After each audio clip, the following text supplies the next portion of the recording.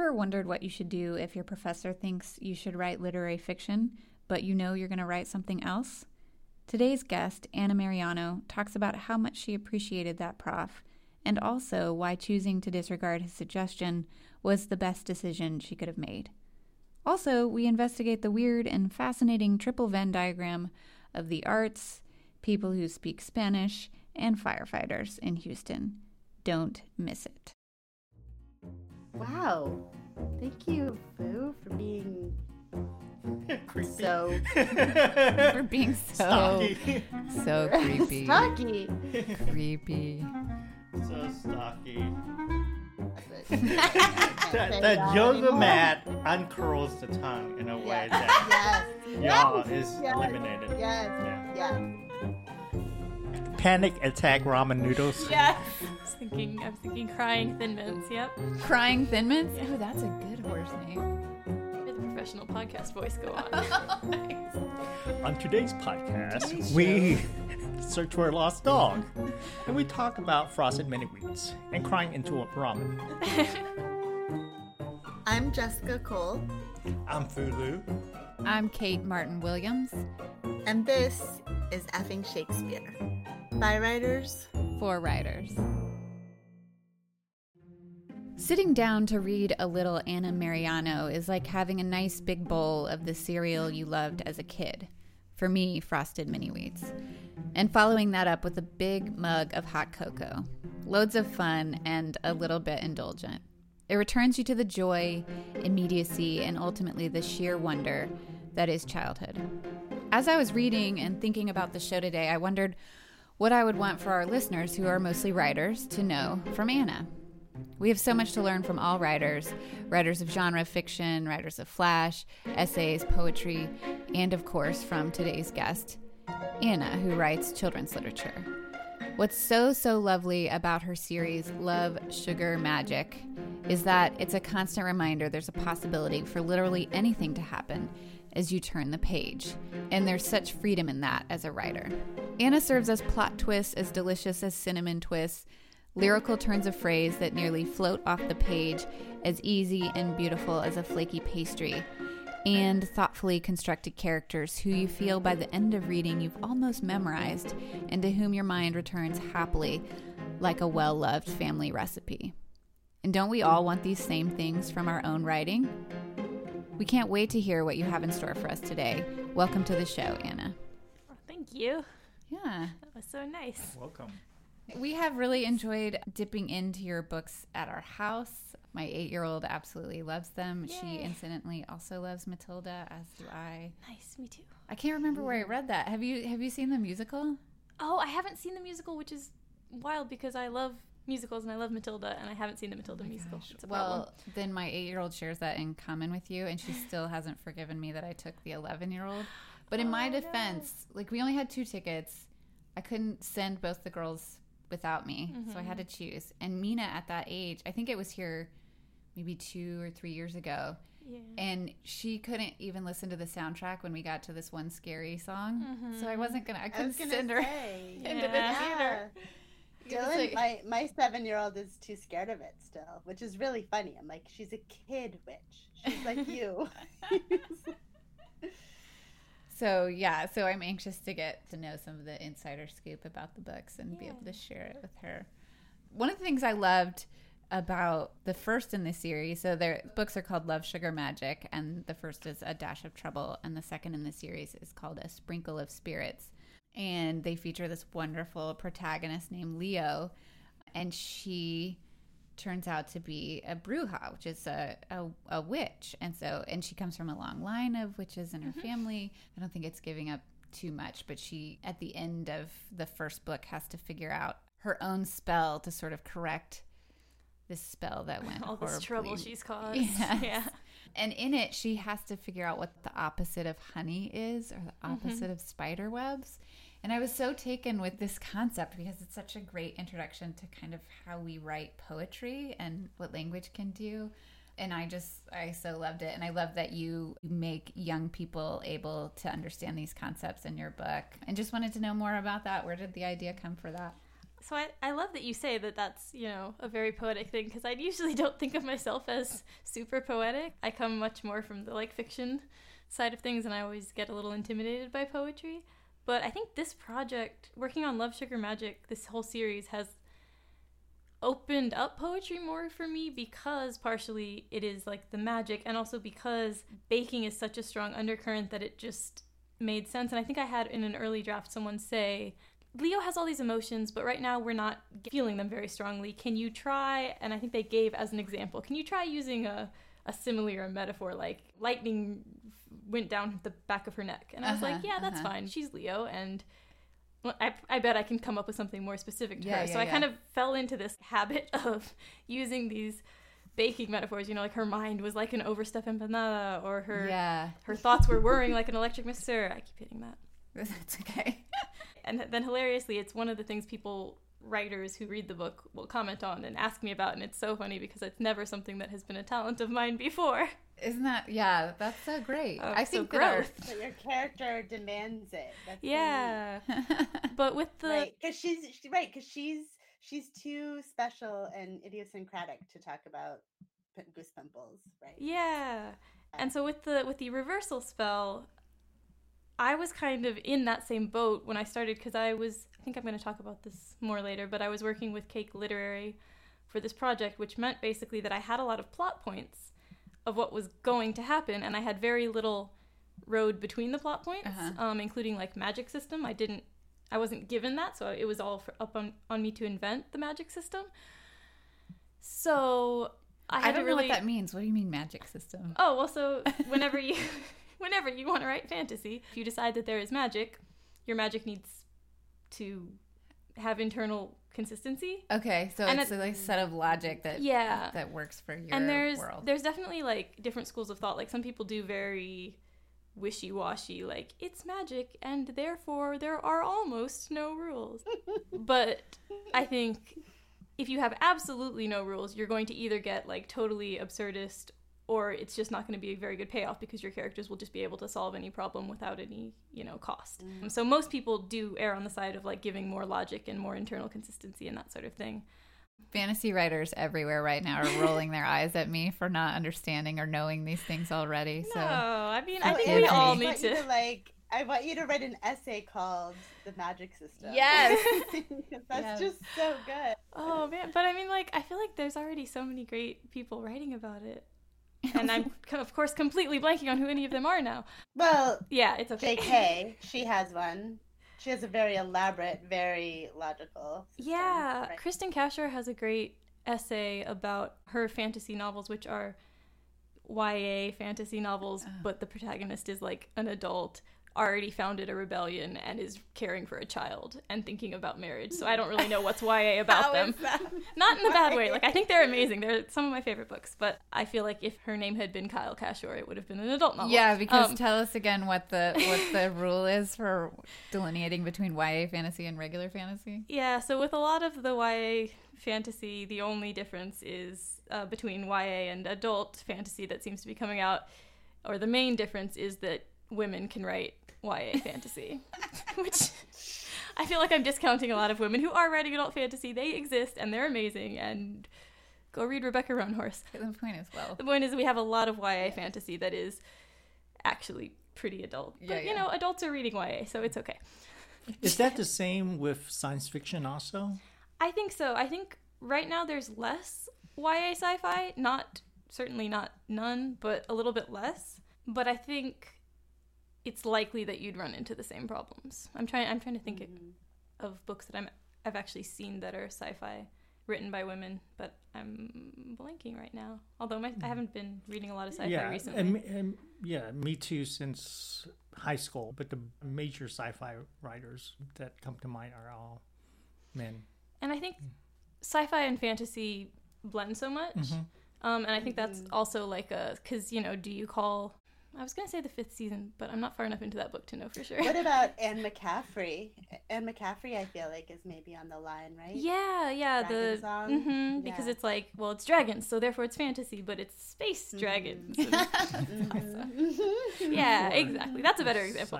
I was going to say N.K. Jemisin because she's just so factual about the way she builds her universes that I feel like there is a little bit of science fiction to it, but I haven't really quite finished that book, so I don't have the authority to speak on it. Well, next week we're going to have Tilly Walden on the show, who's a graphic novelist, but she cool. does, I mean, she has space fish that are spaceships. And, Nice. And is like so good at world building. I'm sure she'll have stuff to say about the line Last between. Date by Laura Pohl. Sorry. I was Another trying to think of a sci-fi. one. Yeah. No, that's good. The Last Date by Laura Pohl is YA sci-fi. I don't know. I think it's pretty YA though, like with teens. Yeah. Sorry. Do you Kristen mind Castro reading? has a great essay. Let's check. Yeah, we'll check it out. We'll link it. I think it's called Hot Dog Katza, because she was saying, like, I create this world, it's all up to me, but I have rules. Like, my characters can't say hot dog because that wouldn't make sense internally, because where would they have gotten the expression hot dog? Oh, yeah. So it's less about magic system and more about diction, but it kind of speaks to the same idea. No, I love how it circles back to language, and like that circles back to what you were saying as well about creating similes that both adhere to your magic system and fit with your character and move her forward and flesh her out and make her seem more Leo. And when I was inventing that reversal spell, I kind of ran into that problem of like, okay, we want to reverse something. How do we reverse? And my thought was opposites. And I was like, well, that's going to be difficult, because how do you get the opposite of these? Yeah. So like Leo asked the question almost because I had to ask the question to myself to get there. And I think I did even in the book say it's more about you as the bruja believing that it's opposite, or like feeling that it's right, more than saying that there's a specific answer. I think that's true of similes and metaphors and language use in general, right? It's not always about like, in fact, it's never about, arguably, finding the exact word that someone else would use to describe the situation. It's about... Or the right answer. Yeah. So or even like that equal sign. It's not really an equal sign. It's always the wavy equal sign. Mm-hmm. Yeah. What a great metaphor. Do you mind reading an excerpt for us? Oh, yeah, definitely. No, I do not. I mean, I always say that. This part that I'm going to read is from pretty early on in the book, but Leo has already discovered that her sisters have been doing some magic without her.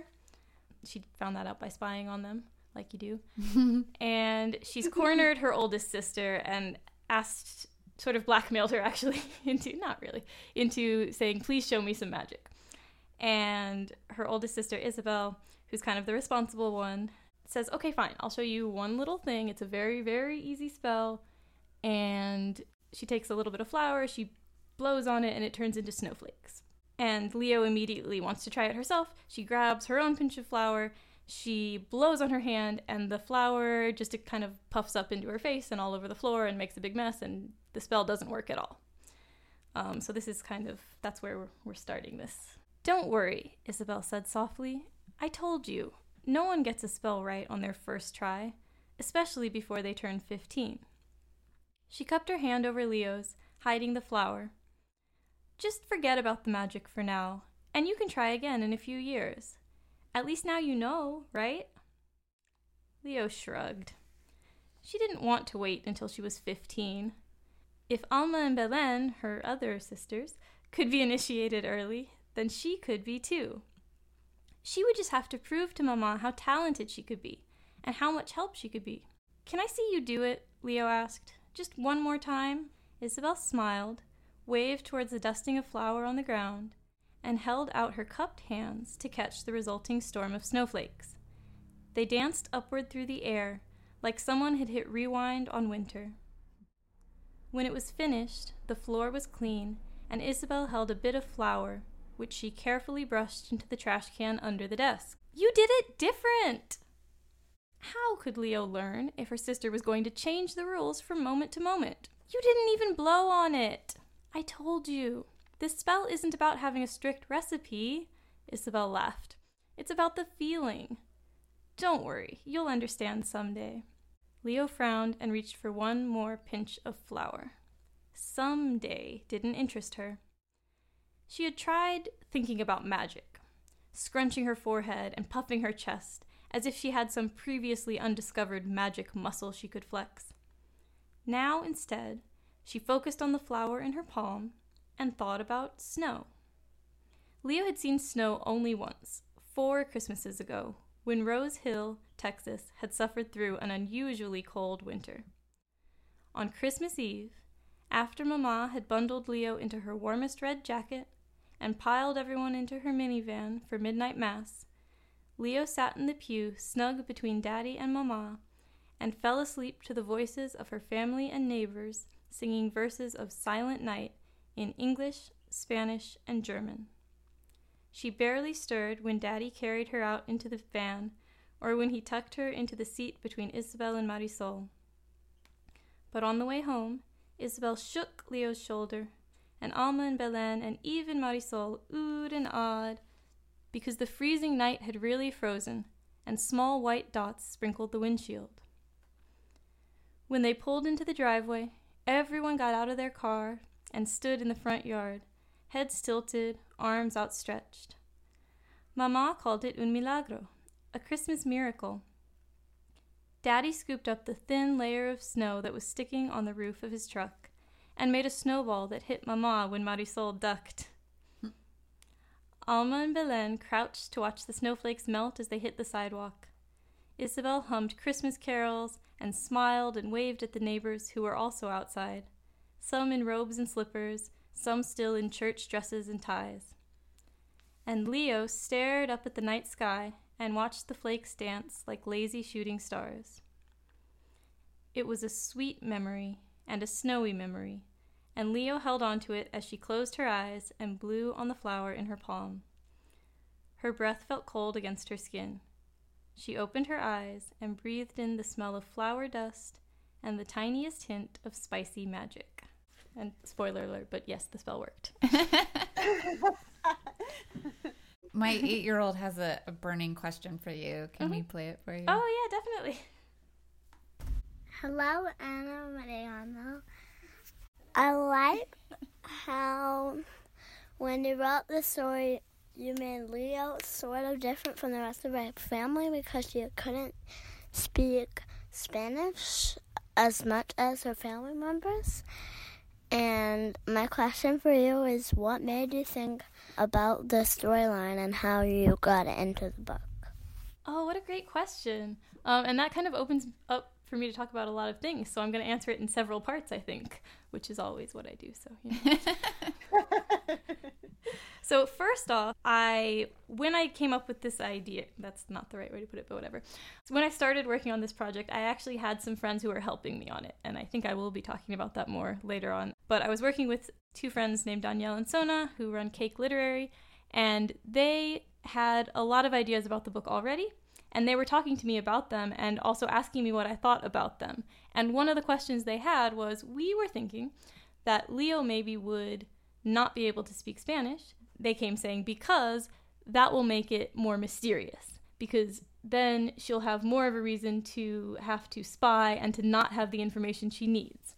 So it started out from a plot reason. Yeah. Basically, they wanted to give Leo a challenge or an obstacle to what she really wanted, which was to understand what was going on with her sisters and her family. Mm-hmm. But as soon as they mentioned that, I got very excited and I said, oh my gosh, yes, absolutely yes, because that was my experience growing up, not exactly the same as Leo, but in Texas, being of Mexican-American descent, my family history is convoluted because my mom's side of the family, they are Irish and German-American. They don't have Latinx heritage, but they lived in Mexico for several years when our mom was pretty little. And so she and a lot of her sisters spoke Spanish completely fluently as children because they were there going to school, living their lives. And then, came back and didn't necessarily keep total fluency, but they still kind of have like almost native speaker brain where they can say things will just pop out of their mouths and they'll be like, oh yeah, I know that. And then I'll be like, well, what does it mean? They'll be like, I'm not really sure. Which is so annoying if you're someone who's trying to learn a language, to have people who have that native speaker, like just intuition. So annoying. Yeah, sure. And then my dad's side of the family, he and his brothers and sisters don't speak Spanish as well. My grandma spoke Spanish with her family, but then kind of made the decision not necessarily to pass that on. I say made that decision. I don't know exactly what was going on, but I suspect it had to do with being in Texas and not wanting people to have certain conceptions of her kids as they grew up. Yeah, these things are... And also my grandpa didn't speak Spanish, so, they wouldn't be speaking it at home. So for whatever reason, so my dad's side of the family, not as fluent. My mom's side of the family, kind of more fluent, but then everyone has like at least a background in it. As a kid, I couldn't tell the difference between different levels of fluency. I knew that my dad could speak Spanish to people at work. I knew that my mom could walk into a restaurant and like help people out if they needed translation help. And so I just was like, well, both my parents speak Spanish perfectly, and they just chose out of meanness not to teach it to me. Which and for years, until I was like almost an adult. And I finally was like, yeah, well, you didn't teach me Spanish. And my mom was, well, how could we have? We're not actually fluent. And I was like, oh, so now it makes sense. Nuance? What is a secret language that you could use? Yeah, and it was just, I just felt growing up like I was missing out on this thing. And I do want to acknowledge that the thing that by missing out on something, I had a privilege. Like in this country, it is still a privilege to speak English as your first language. You're not going to get certain discrimination that other people are going to get if they have accents or if they can't speak English perfectly or whatever. So, right, I mean, it is a privilege, but it still felt like I was missing out. It still felt like I wasn't able to do something that I wanted to be able to do, that I felt like I should be able to do. So when somebody said to me, oh, and Leo, and we think she probably won't speak Spanish, I was immediately connected to that idea. And I said, oh, absolutely. And here's the reason why that makes sense for her. Her grandmother, or I can't remember if they came up with that reason or I did, but we were talking about it.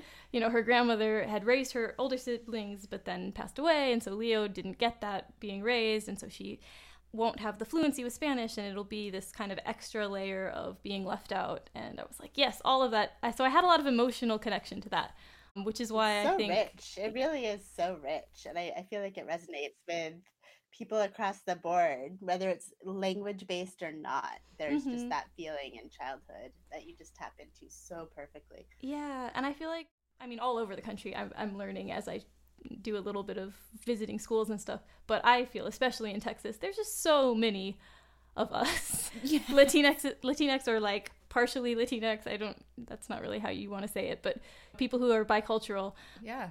Kids who are growing up and kind of trying to figure out exactly where they fit. And that's part of the reason that Caroline became the character that she is because Leo's family is completely Mexican-American, and she still has that problem with Spanish. And I kind of liked throwing in Caroline, who's Leo's best friend. Who's Leo's best friend, and her mom's Costa Rican, and her dad is American white. I don't know exactly. I don't think I picked his heritage.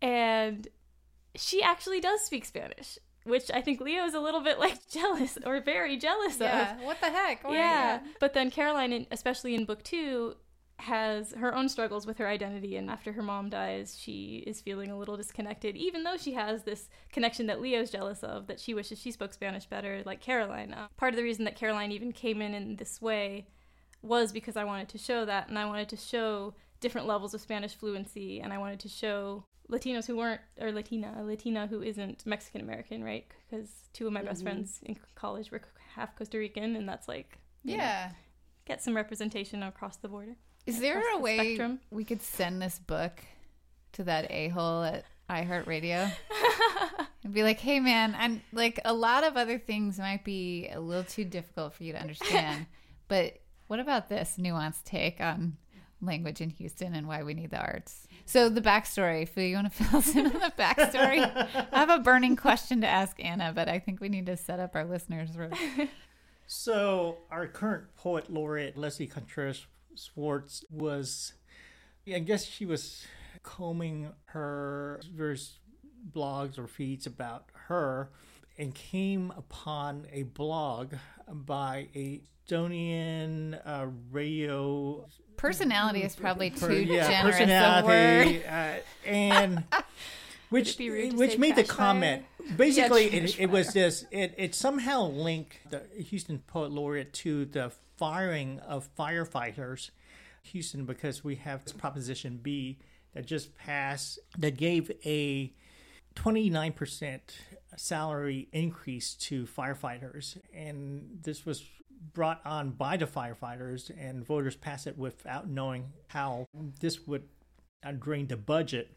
Which was so frustrating. And so, anyways, and there's a long history about it, which I shouldn't get into here, but now this radio person put on his blog that the reason these firefighters were now being fired is because we have a new poet laureate who's taking a $25,000 stipend.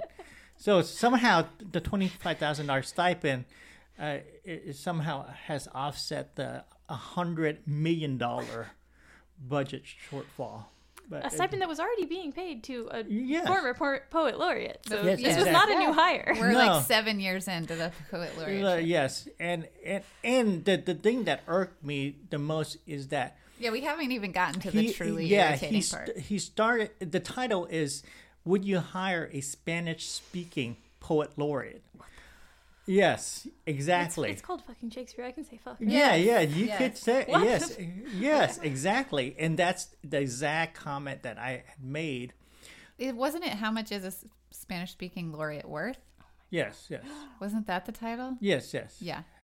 And so I made a call into the station and talked to the producer. Why I saw this as a flagrant case of racism. Because it is. Yeah, because it is. Because he went through the trouble of pointing out, but also linked to a YouTube video where one of her poems were read in Spanish, but translated and read by someone else.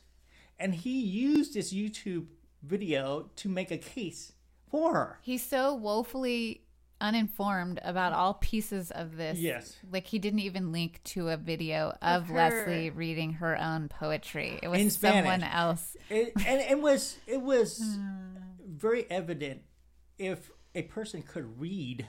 Okay. And this is why I hesitate to even send him any Anna stuff, because the requirement is like a competency, a bare competency of literacy that I don't think they have over there at the radio station. Okay, the ability to read, just a title that this is translated and read by someone else and not Leslie. Just all around, this was very irksome to me, and I had to make that point to them. Yeah. Which ultimately resulted in the video getting taken down. And I couldn't find that. I found the article that said something along the lines of, poet laureate is costing firefighters. That was what the title had changed. Because I didn't find that particular level of, it was eye-rolling awfulness. It was already bad when I looked it up, yesterday, but it wasn't that bad. It was half scrubbed. Yeah. Wow, which is its own version of horrifying. But wow, well, that's terrible. I feel like we need to go give our new poet laureate a hug. We love Leslie. We've had her on the show. Yeah. And she's an advisor on our board for the press. So she's amazing. And to her credit, of course, we expect nothing less because she's amazing, but she's handled the whole thing gracefully. And her one comment was I don't speak Spanish, but I wish I did.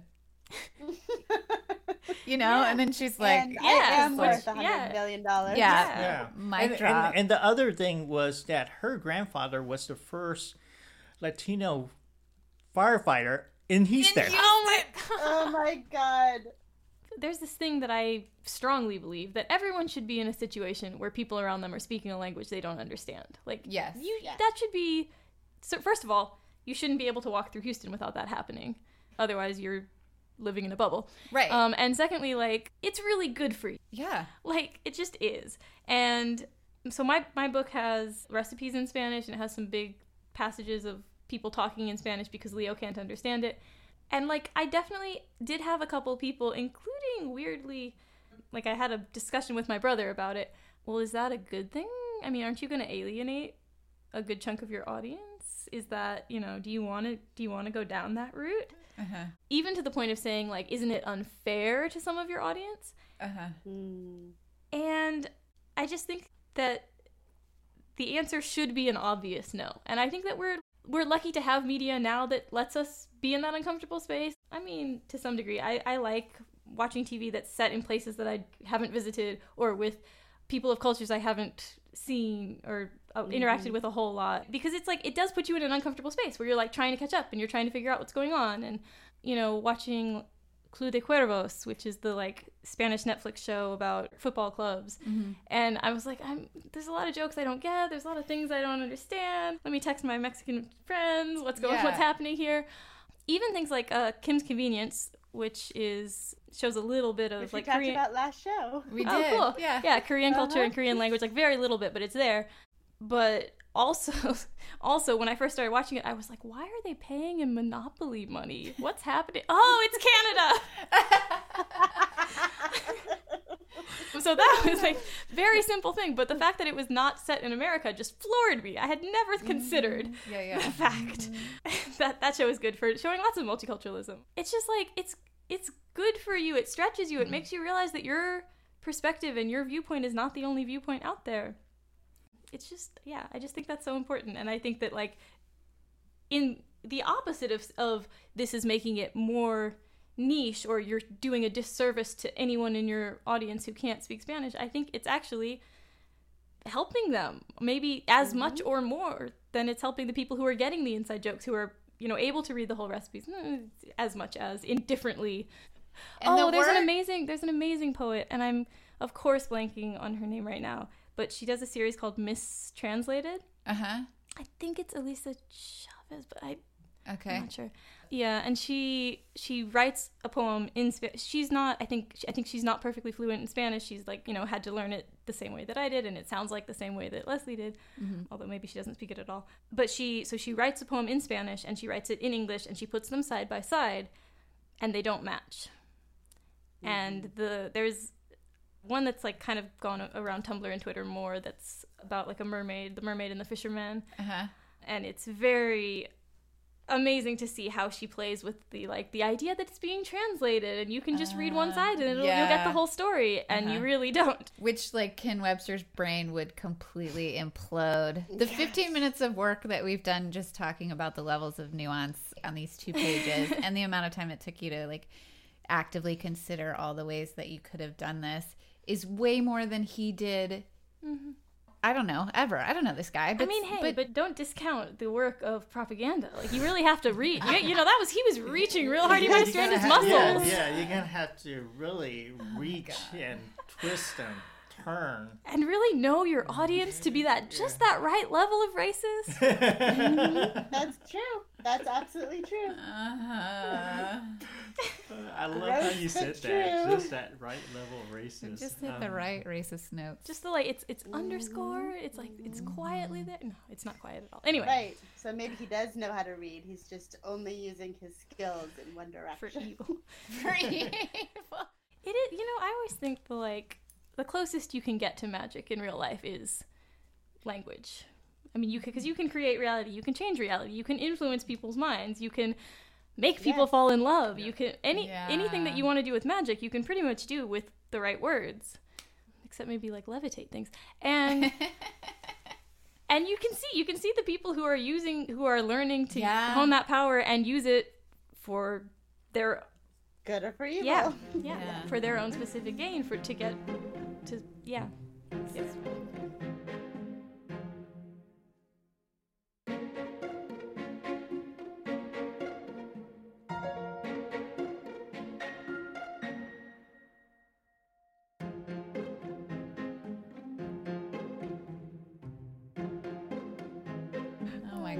Okay, I want to talk about sensitivity readers.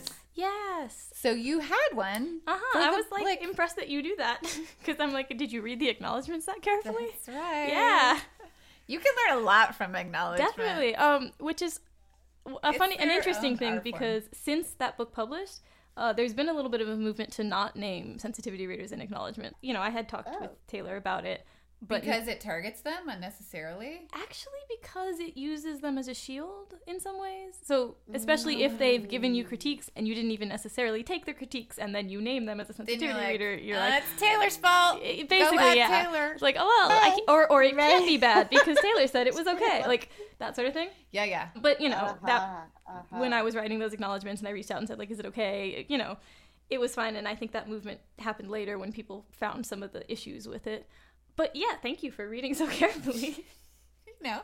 So I did use a sensitivity reader, and I was really happy. I was very lucky with my publishing house company. So Imprint. Was it a suggestion from the publishing house, or did you seek her out, or how did that come about? It was, I'm trying to remember now.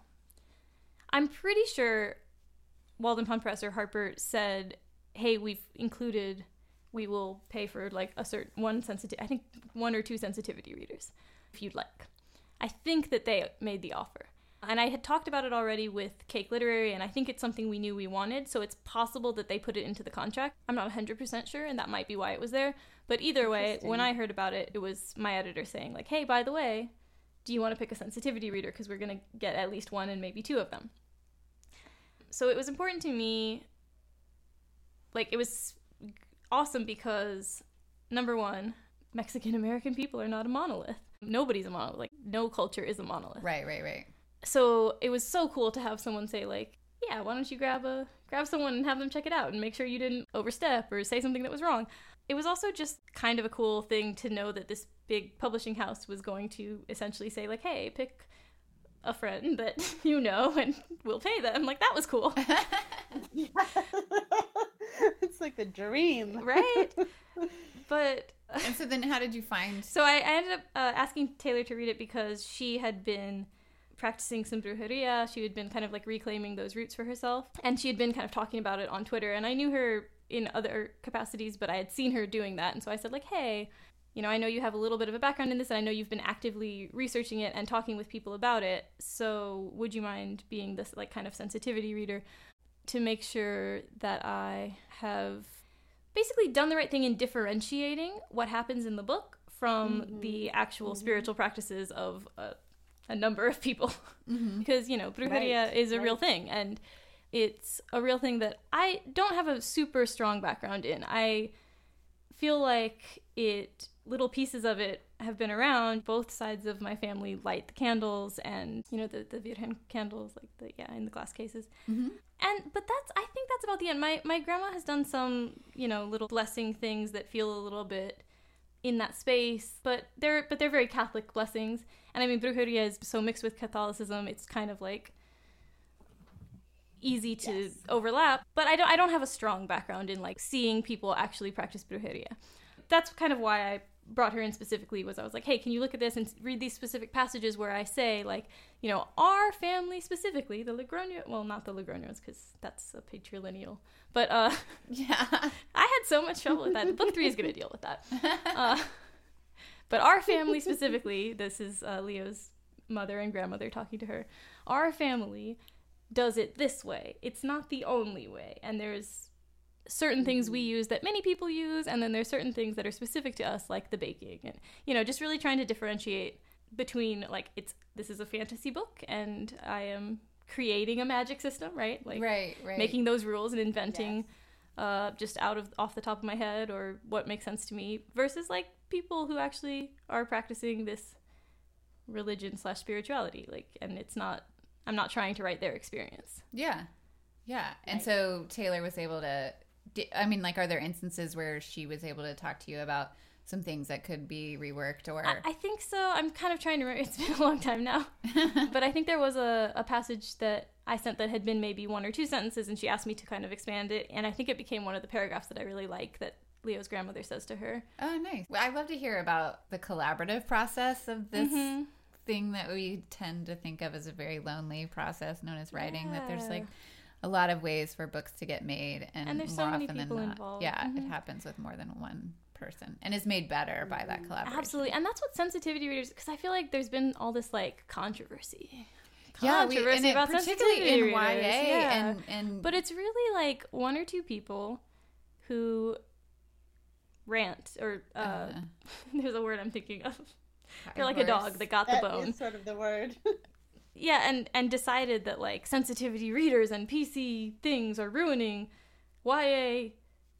They don't even write YA, or like they haven't written YA in a while, and it's just it's a very strange thing to really They probably don't even read YA. Yeah, it's a really strange thing to get all up in arms about, because beta readers have always existed, and they've always told authors what they didn't like or did like about a book, and the only difference is that now, instead of, you know, mostly white people getting paid to do it, sometimes people of color are specifically being paid to do it, and people are outraged. outrage. Acknowledging that, people of color might have some expertise. Nuh-uh. Horrifying. How dare you? You've ruined the industry. Like, we talk about that, the Viet Thanh Nguyen quote about the thing that will fix this is not necessarily 100 more white sensitivity readers. It's, more people in all levels of publishing of color who are helping to make decisions on what gets written, how it gets written.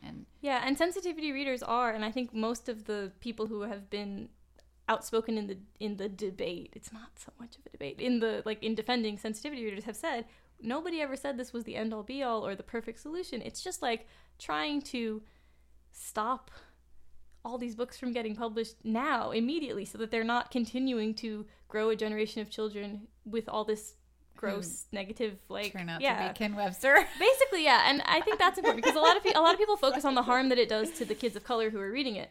And that's definitely shouldn't be discounted, because you can find those moments where you read something and it pierces you specifically. But I think almost even more dangerously or equally dangerously, I did this earlier, it's almost more beneficial, or at least it's equally beneficial, is the people who aren't going to feel that stab of pain and know that it's wrong. They're not going to read the little subtly racist comment and put the book down and say, "Oh my gosh, that hurt me." But they're going to keep reading it. Yeah. And I think that's very scary, because that's how you end up with people who just sort of subtly. I just found out that there is going to be and I might be paraphrasing this incorrectly, of take on Superman where he's evil. It's like a horror movie. Yes. But it's oh, this alien lands on our planet and we take him, and he's a refugee and we take him in and he destroys it. How is that not a harmful? No. Yeah, that's going to be that's such a harmful message. Yeah. And that's awful, especially since the regular Superman is an alien who lands an alien on our planet and is taken in and does good. Yeah, right? But the other twist on Superman, see anyone address into maybe the most recent movie, is that he is a alien who comes on a planet, but because he's white, he's given immunity. He's there's no one saying, "Hey, you're he's illegal, white and exceedingly handsome." Yeah, you're illegal. Yeah. Go back to your planet, which was destroyed. Did y'all hear about the right? I want to say Irish, just because I've heard a lot about Irish undocumented immigrants, but I could be wrong. But somebody was trying to get deported back. They wanted to go back to their home country in Europe, and they turned themselves into ICE, and ICE was like, "We're not looking for you." Oh my god! It just of course, straight up. Of course. On that positive note,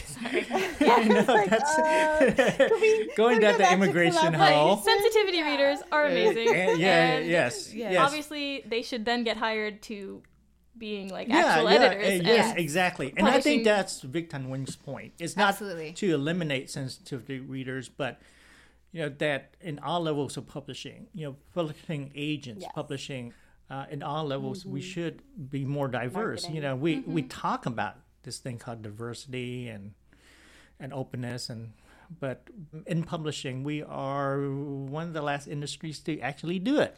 And it's hard because my understanding is the salaries are low. Yeah, and it's hard. It's just hard to get diversity. And there are not that there aren't people of color who come from economic privilege, but there's a systematic problem. That's a really good point. Yeah. And the systematic problem is that, people of color are having a harder time getting generational wealth. So, yeah. If you can't pay, you're going to have a harder time.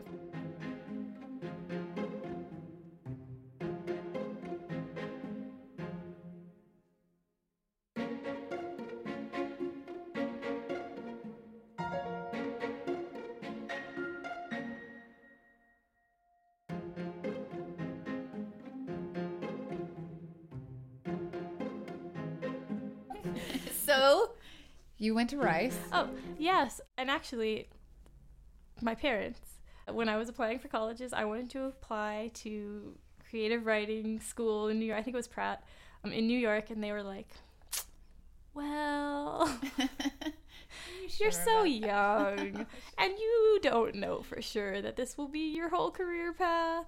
So maybe you should keep your options open. and just go somewhere where you can get like a normal degree. They were very supportive in very many ways, like all the time throughout my life. But it was kind of funny that in that moment they were like, hedge your bets. Yeah. And I don't think it's bad advice to hedge your bets. I think they just wanted you to go closer to home. That's absolutely true too. Yeah. So I did, I ended up applying to more schools in Texas, like liberal arts schools, Winter Rice, which was a really awesome place, and they just made tuition much more affordable. So yay, Rice. They're doing good things. Yeah. With their good. And even when I was there, they capped student loans at like 10,000. They capped it really low. Oh, that's wonderful. I didn't know that. Really? Mm-hmm. Wow. They did not do that when I was there. Oh, no. Yeah. I want to go back to school now. So therefore, they should not do it for anyone else. Exactly. Obviously. Then everyone should have to fucking scrape their shit together to pay off their loans because I'm a narcissistic asshole. Anyway, Sorry. No, so I went to Rice, and Rice was amazing, and I had a really great experience there. And I got an English major. But they were light on creative writing classes, especially because I'm going to blank on his name. The guy who wrote the vampire novels. Justin Cronin. Thank you. Justin Cronin was like still a professor there, but had basically moved on because of his vampire novels. And so they were like keeping him as their professor, but he wasn't actually teaching any classes for the entire 4 years I was there, but they hadn't let go of him and hired someone new. Someone who could actually be teaching creative writing. Yeah. So they had one full-time creative writing professor, and then they had the MFA, the UH MFA graduates rotating in as writers in residence. Oh, I didn't know that. Which was an amazing program, and I had That does sound amazing. Yeah, I had so much fun having those teachers. It was two different people because they did 2 years. Court Voorhees and Ian Schimmel, if you want to look them up, because they're both writers too. Ian Schimmel, we know, and him. Yeah, that's awesome. He's a good friend. He was my thesis advisor. Really? Yeah. And so he was an MFA student cycling through? He had just finished, and then that was a thing that you could do right after you finished, I think, was come to Rice and be a writer in residence. And so now he's the undergraduate, what's his position? He's the undergraduate director Yeah, something. blah, blah. We're going to... He was the Ian, I'm master so at sorry. Jones, right? You're doing all the good things is all I know. You're doing all of the good things. So anyway, I had really good teachers, partially because they were kind of like new in and coming in and just coming off their MFAs. They were able to really direct me. Court Voorhees writes YA, published like 2 or 3 YA novels. So that was great to have when I was a freshman coming in, to have someone who was like not only affirming that I could write YA, but was literally publishing in YA. Like that was awesome. Hasn't been like totally chewed up and spit out by the system and hates everything at that point. They're still like young and so like not to at all discount Rice, but creative writing wasn't their main focus. I also decided that my practical backup plan was teacher, and teaching is also not their main focus. While I was in the teaching program, they sort of shifted it away to the School of Continuing Education, and then I think that program got discontinued, and it's not the same anymore. If you want to get a teaching certification from Rice, you have to do a lot of different stuff, and the program's not as strong, I think it was. Although I'm sure they end up finding great people. But I was there for a master's degree, and it's called the Arts of Teaching, an MAT, and we were in the basement of the math building. Yeah, so that's the one I did. Oh, okay. Because you could do an undergraduate just to get the certification while the grad students were getting their masters. Yeah. But I mean, I knew that I wanted to get published.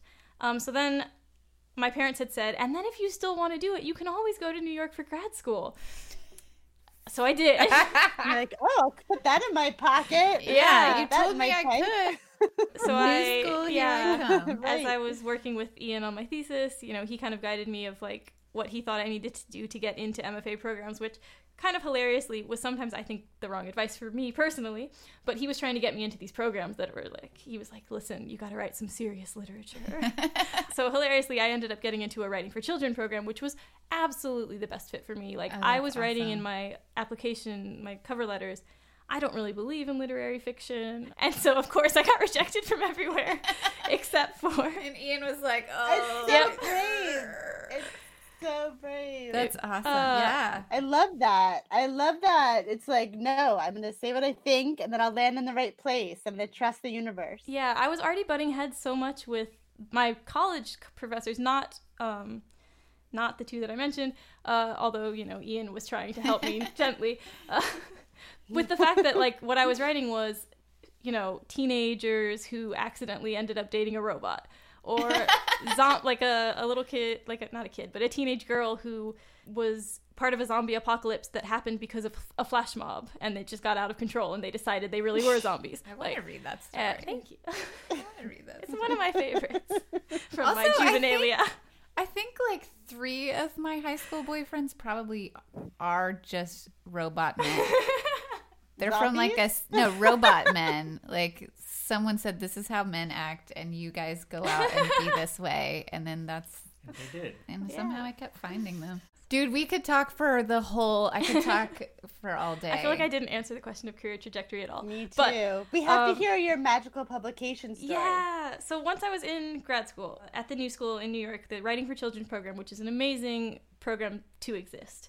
And I think there are more of them, and they're getting more popular because it's a little bit more of a healthy market. I think that's fair to say. Yeah. Than adult and fiction. Happily so. Like, if you know, if it's the tonic for all this other bad shit, then let's continue to fund children's literature programs. That's where I met Danielle Clayton and Sona Cherapotra, who were the founders of Cake Literary, which is a packaging company, which is a whole other discussion about. So packaging companies are groups that are basically, they know the writing industry, they know the publishing industry, or they know the market, they know the writing market, they know the publishing industry, and they want to, they know which books they want to see on the shelves, but they don't necessarily want to write them themselves. Maybe just because they have too many great ideas, or maybe because they don't feel they're the right person, and so for whatever reason, they form a little company and they start going out and hiring writers to write these ideas that they want to see. And there's some that do it differently, and there's some that are bigger, and there's some that are maybe like internal with the publishers, and there's some that are like more secretive. But Cake Literary... There's a lot of different IP is a whole world. Yes. Cake Literary was founded specifically, and it's fairly new, although now I guess it's more than 5 years old, so yay, cake. Yeah. It was founded to specifically find new or young or upcoming, whatever, diverse writers and match them with projects that are fun, high concept, often fantasy, though not always, but like the kinds of things that kids want to pick up and read for fun, not for like eating your vegetables, and but have them have diverse characters. So Danielle and Sona, they started with their co-written novel Tiny Pretty Things, which is about like ballerinas and drama, and it's like kind of Pretty Little Liars-ish. I haven't seen Pretty Little Liars. I tried to be cool and reference pop culture. But it's basically like backstabbing boarding school drama in an elite ballet school. But with, you know, protagonists who are like Korean and a black ballerina, and that's not an ethnicity, but she is a black ballerina, just like. So they started with that, and then they found other people to write other projects. So they're behind The Gauntlet, which is the like Jumanji-ish, getting sucked into a board game and looking after your younger sibling, with a Bengali protagonist who wears a hijab. Oh, wow. And do they Love Sugar Magic sort of act as your agents as well? So they have an agent that works with them on all their cake projects. So it's kind of like part of the whole package is an agent. Super cool. Yeah, and they put together like these nice, to go on submission, they put together these lovely packets, and they like, you know, all these tricks of the trade that I've kind of gotten to see now because I've seen how they do it for their books. But also just knowing people, they know who to talk to, and they know like what kind of things you need, and then they give you an extra marketing push besides whatever your publisher can provide, and boosting and supporting. So yeah, it's very cool, and I was very lucky to kind of basically just meet them at a mixer that was happening at my school because they were alumni of the program. I was very lucky that they mentioned to one of my friends, not even to me because I was like off in the corner eating cheese. They mentioned to one of my friends that. Oh yeah, we're kind of like on the lookout. We have this project idea. We're kind of on the lookout for a Mexican American or Texan writer. And my friend was like, "Hey, you should meet Anna. She's over there eating cheese. She's over there eating cheese." I think they literally came and dragged me over and were like, "Talk to these people." So thanks for that, Amanda and Kiki. That's amazing. This is a great story. I love it. And yeah, and so then we sat down and kind of like I was saying earlier, magical. Once they started telling me what the idea that they had, I was very much feeling like, wow, this is what I've always wanted to write. Yeah. But in a way, it was someone giving me permission to write it. It was someone giving me incentive to write it, like, and a deadline to write it, which is pretty invaluable. Yeah. Yeah. Yeah. Yes. It's hard to finish things when you're not on deadline, and then suddenly someone gives you a deadline, and you're like, oh, I can write now.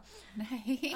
Yeah. So I mean, that was, and I'm so grateful for that whole experience because I mean, now I have an agent for my project that I started at the same time as Love, Sugar, Magic, and took much, much, much longer to complete. And I'm so lucky that I got to do this as well, that I got to have Love, Sugar, Magic coming out, and it's middle grade, it's fun, it's adorable, my family likes to read it. It's super fun. I had so much fun sitting down to read. It's like literally it's just delicious. So sweet and so wonderful. Yeah. And like a celebration. That's what I always say that. Like I say it's a celebration a lot. Yeah. But it is a celebration. It's a celebration of a lot of things that are not necessarily being celebrated. Yeah. All over the country.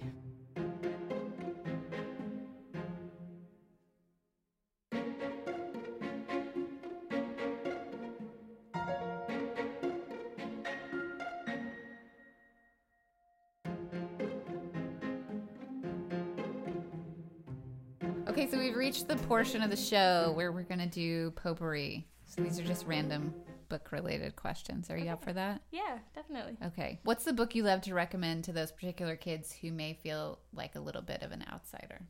The First Rule of Punk by Celia C. Perez. Yeah, we've had that mentioned by Jennifer Matu on the show. Oh, yeah.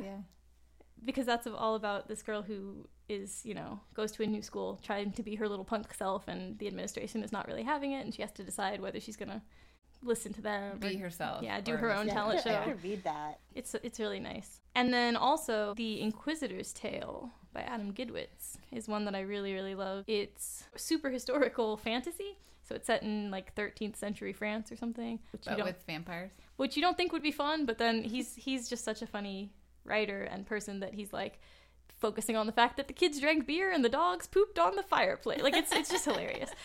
But it's about three magical children who one of them is biracial kid because of a conquest that happened in like Africa, and then his dad brought him back and just left him in a monastery, and he has super strength that comes from his kind of like saint. He's like based on a saint figure who had super strength. There's a girl who's basically Joan of Arc, and there's a Jewish boy who can heal people by saying the Shema, which is like a healing prayer. It might not be a healing prayer. It's a prayer. So good. That's awesome. And he puts these three kids together and just kind of sends them off on this like hilarious journey. But a lot of the plot is really kind of dark because it's medieval France. They are trying to burn the Torah, but mostly the Talmud, because the Torah is actually the Bible. So yeah, but they end up not knowing the difference and just burning it all. And so like there's a lot of persecution. The when in doubt, just burn the whole thing down. Burn your own, burn your own Bible. Basically, yeah. So they were, If that's not a metaphor, I mean that was. Jeez. For Ken Webster. Yeah. I was thinking the exact same. All roads. When you don't know the difference between the Talmud and the Torah, just burn it all. Just burn it all. And so all the characters even though you're burning parts of your own Bible. Kind of like dissing the new poet laureate whose father was the first Latinx firefighter. Perfect. I just thought of Hurricane Child, which is one of my favorite books. It's by Corinne Callender, and it's I'm picking middle grade because I write middle grade. Yeah, no, that's great. But it's about a character who grows up, and this was another book where I was like, ooh, like a culture that I haven't experienced. It's about a little girl growing up in the U.S. Virgin Islands. Her mother has disappeared. She feels out of place for a lot of reasons. She gets bullied for a lot of reasons, and then she kind of like finds her way. There's a little bit of a ghost story in there, but it's very sidelined to the kind of like actually feeling like an outsider because of the real human things that are happening. Yeah. It's so good. Those are solid recommendations. What's a book that gave you feel like gave you permission to write stories the way you want? So The First Rule of Punk. No, I'm just kidding. But I know you've used up all your recommendations. No, but kind of. Because that book, I have a whole essay somewhere on some blog about it. Where reading that book kind of like took away a lot of my anxiety. Will you send that to us? Probably. Yes, I will. Took away a lot of my anxiety about being the only voice or like having to be like the authoritative voice on Mexican American culture, because I was able to read it and be like, I love this book, and also it doesn't reflect my experience, even though this character is even more me than Leo, because she's half whatever, bicultural, and trying to navigate that. But I'm just not a punk at the end of the day. Like, right. There's a lot of things I love about it, but I'm not a punk, and she is. So, like, that book really coming out right before mine the way it did, I had been so worried, thinking, like, oh my gosh, people are going to read my book and think that I'm not telling it right, that I'm not really reflecting their experiences, and they're going to see that I'm really a fraud and I'm not Mexican enough and all these things, these like anxiety thoughts. Yeah. Oh, yeah. Or worse, that somebody's going to read it and it's going to hurt them because I'm representing it wrong, and they're going to be like, wow, this person totally doesn't get my culture and it's hurting me. But I think reading The First Rule of Punk, which I know I already recommended, but it really made me realize, like, okay, look, we're not a monolith. I know I say it, but like that was the book that made me feel it. Yeah. We're not a monolith, and it's okay. It's okay to tell one person's story or one family's story. So yeah, right. And that is actually the way to tell a universal story, right? I mean, that is the number one rule of fiction. That the more specific you tell it, the more universal it is. But that doesn't mean to then take that specific and apply it to an entire culture. So but also The School Story by Andrew Clements is about becoming a writer, and that book is the book that made me realize that writing was a thing you could do. So that also gave me permission to pursue publishing. Say it again. That's important. The School Story by Andrew Clements. Because it's literally about a kid who publishes a book. At the time, I was like, what? You can do that? Oh my gosh. Wait, I thought books just magically appeared. Now I would like to do this. So that's why I wrote a novel in middle school. And that's why my best friend and I got like a book about getting an agent in 8th grade, because we were like, gonna do that. I love it. Okay, what's your celebration ritual for finishing a book? Candy and Netflix. Nice. What candy? Junior Mints. Junior Mints. But then also, because of these books specifically, I've veered more towards baked goods. I really, really like, El Bolillo is obviously big, but there's a panaderia right across the street from my apartment. Really famous, and I'm blanking on the name of it. I just have trouble today. But there's lots of really great bakeries all around Houston. Also, 85C is my new, 85 Degrees C is my new. There's one right by this house that I tutor, and it's so dangerous because we enjoy treats from 85C all the time. Every single time, I'm like, okay, I need the sea salt jasmine tea and like 5 other things. A tart. Yeah. 14 egg tarts, please. Yeah. So like I've been finding a lot of great bakeries, but so any kind of sugar and lots of Netflix, because I think obviously reading is very important if you're going to be a writer, but just in general consuming stories is super important. Absolutely. And Netflix is such a nice way to like, I'm relaxing, but I'm still filling up the well of like story. Yeah. And consuming story. So oh, that's what I'm going to tell myself the next time I watch Netflix. I'm filling up the well of story. I'm not just... Yeah. That's right. No, it's not just... It may not have the exact same effect as reading, but it'll teach you dialogue and it'll teach you story. It's still there. It's still research. Well, Anna Mariano, thank you so much for being on this show. It was such a pleasure. Thank you all so much for having me. It was really fun talking. Sorry, I talked a lot. No, that's right. Fantastic. It's perfect. You're not going to let me ask my Great British Baking Show question? Oh, God, ask your I'm sorry. Ask your baking show question. It was like such a good segue. No, it's fine. But I was giggling. I was giggling about you mentioning the Great British Bake Off, because that is the only show that my 7-year-old and I can watch with equal amounts of pleasure. And Daniel Tiger doesn't do it for you anymore? It doesn't. But then it was so funny because he doesn't know that like most reality cooking shows are like people trying to totally sabotage each other and talk trash about each other and all of that. So we were visiting cousins in New York and we watched one of those and he was, Mommy, what? You know, like Top Shelf or something. These people are not sweet. Yeah, totally. These people are not British. Yeah. But I was like, oh my gosh, watching that show is like reading YA because there's all this delight, there's actual real substance, there's some like slightly sly wisdom, actual information, but there's no hateful drama, which is not actually true of YA. There's actually some hateful drama and for a reason, but less so maybe than in other kinds of genres. Interesting. I mean, I feel like most of the YA writers I know would be pretty happy with that like comparison. Sure, yeah. But I don't know. I don't want to speak for everyone. It might be more middle grade than YA, actually. Maybe, because I found like post 2016 election, I've gravitated more towards reading middle grade because it's for obvious reasons. It's because it's yes. even more freeing from like the real grimdark realities of the world. No, just yes, I agree. I love the Great British Bake Off, which I started watching for research actually because I don't bake at all. And so, that would be a good way, yeah. It was really good research. Like I think the second and the third books have better baking references purely not because I learned to bake at all, but purely because I started watching the Great British Bake Off. I love that. You're right. All right. Well, thank you. Oh, thank you. Effing Shakespeare is a production of Bloomsday Literary in association with Houston Creative Space, hosted by Kate Martin Williams and Jessica Cole, and produced by me, Fu Lu. Our interns are Jennifer Overfield-Renya and Lily Wolfmeyer. Production assistance by Lily Wolfmeyer. There's lots of Twitter trash, but one of my favorite things about Twitter is that's like, your stripper name is this plus this. The last one I heard was your Kentucky Derby horse name is the symptom from your most recent mental illness plus what you last ate. So mine was like extended paranoia macaroni and cheese.